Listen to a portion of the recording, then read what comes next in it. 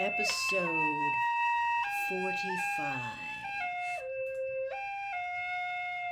Why do you have to keep changing owls? Ron asked in a low voice. Hedwig'll attract too much attention, said Hermione at once. She stands out. A snowy owl that keeps returning to wherever he's hiding? I mean, they're not native birds, are they? Harry rolled up the letter and slipped it inside his robes, wondering whether he felt more or less worried than before. He supposed that Sirius managing to get back without being caught was something.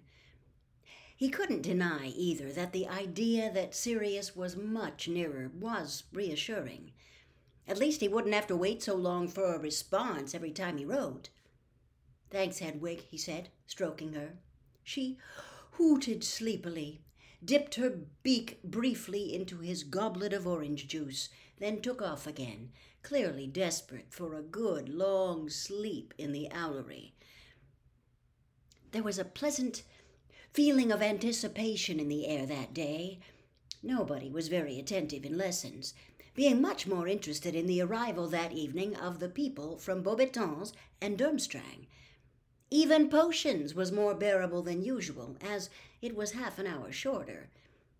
When the bell rang early, Harry, Ron, and Hermione hurried up to Gryffindor Tower, deposited their bags and books as they had been instructed, pulled on their cloaks, and rushed back downstairs into the entrance hall.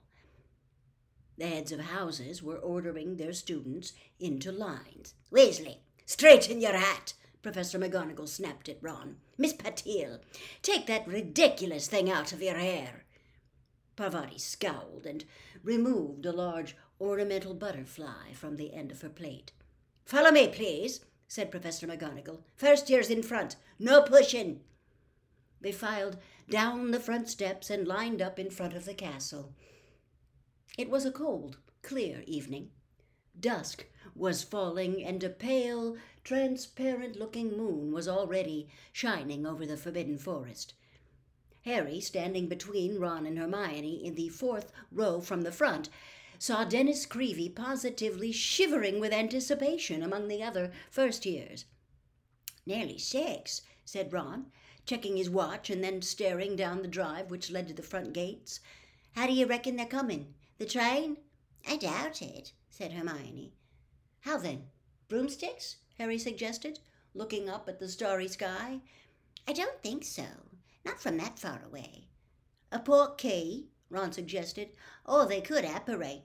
Maybe they're allowed to do it under 17 wherever they come from." "You can't apparate inside the Hogwarts grounds. How often do I have to tell you?" said Hermione impatiently. They scanned the darkening grounds excitedly, but nothing was moving. Everything was still, silent, and quite as usual. Harry was starting to feel cold. He wished they'd hurry up. Maybe the foreign students were preparing a dramatic entrance.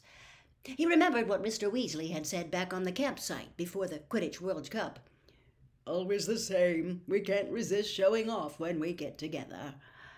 And then Dumbledore called out from the back row where he stood with the other teachers, "Aha! Unless I am very much mistaken, the delegation from Beaubatons approaches." "Where?" said many students eagerly, all looking in different directions. "There!" yelled a sixth year, pointing over the forest.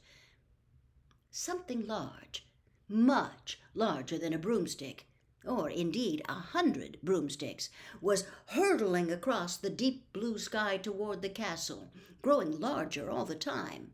"It's a dragon!" shrieked one of the first years, losing her head completely. "Don't be stupid. It's a flying house," said Dennis Creevey. Dennis's guess was closer.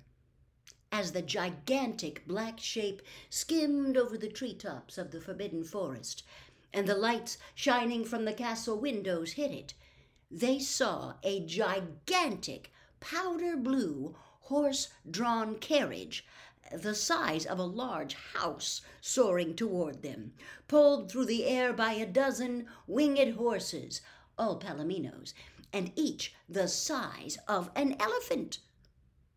The front 3 rows of students drew backward as the carriage hurtled ever lower, coming in to land at a tremendous speed.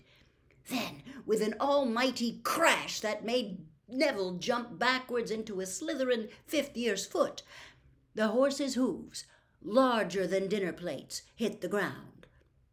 A second later, the carriage landed too, bouncing upon its vast wheels, while the golden horses tossed their enormous heads and rolled large, fiery red eyes.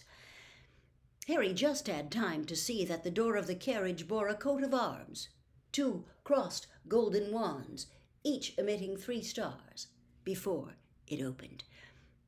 A boy in pale blue robes jumped down from the carriage, bent forward, fumbled for a moment with something on the carriage floor, and unfolded a step of golden steps. He sprang back respectfully.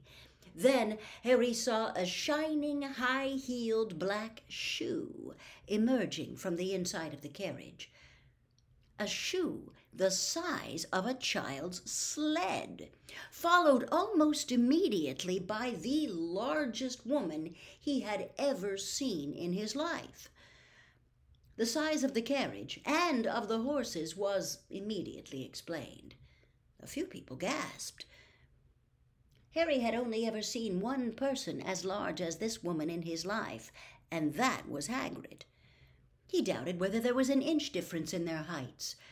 Yet somehow, maybe simply because he was used to Hagrid, this woman, now at the foot of the steps and looking around at the waiting, wide-eyed crowd, seemed even more unnaturally large.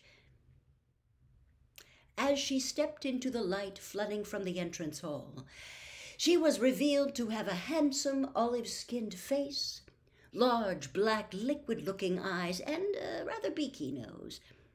Her hair was drawn back in a shining knob at the base of her neck. She was dressed from head to foot in black satin, and many magnificent opals gleamed at her throat and on her thick fingers. Dumbledore started to clap. The students, following his lead, broke into applause too, many of them standing on tiptoe, the better to look at this woman. Her face relaxed into a gracious smile, and she walked forward toward Dumbledore, extending a glittering hand. Dumbledore, though tall himself, had barely to bend to kiss it. "My dear Madame Maxime," he said, "welcome to Hogwarts." "Dumbledore," said Madame Maxime, in a deep voice, "I hope I find you well." "On excellent form, thank you," said Dumbledore. "My pupils," said Madame Maxime, waving one of her enormous hands carelessly behind her.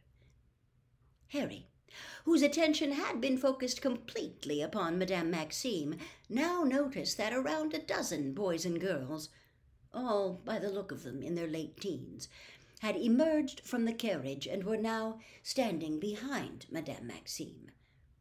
They were shivering, which was unsurprising, given that their robes seemed to be made of fine silk, and none of them were wearing cloaks. A few of them had wrapped scarves and shawls around their heads. From what Harry could see of their faces, they were standing in Madame Maxime's enormous shadow. They were staring up at Hogwarts with apprehensive looks on their faces. "Has Carteret arrived yet?" Madame Maxime asked.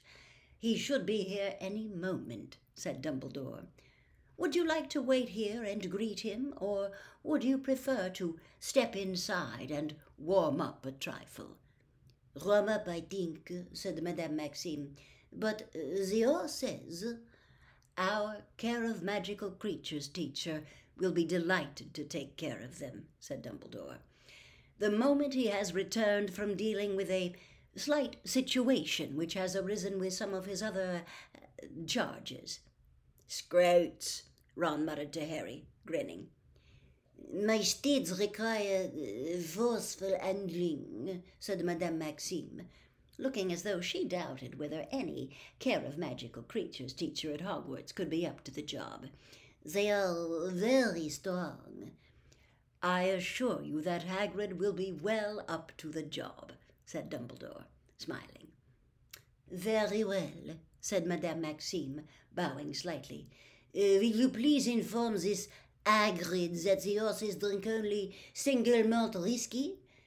It will be attended to, said Dumbledore, also bowing.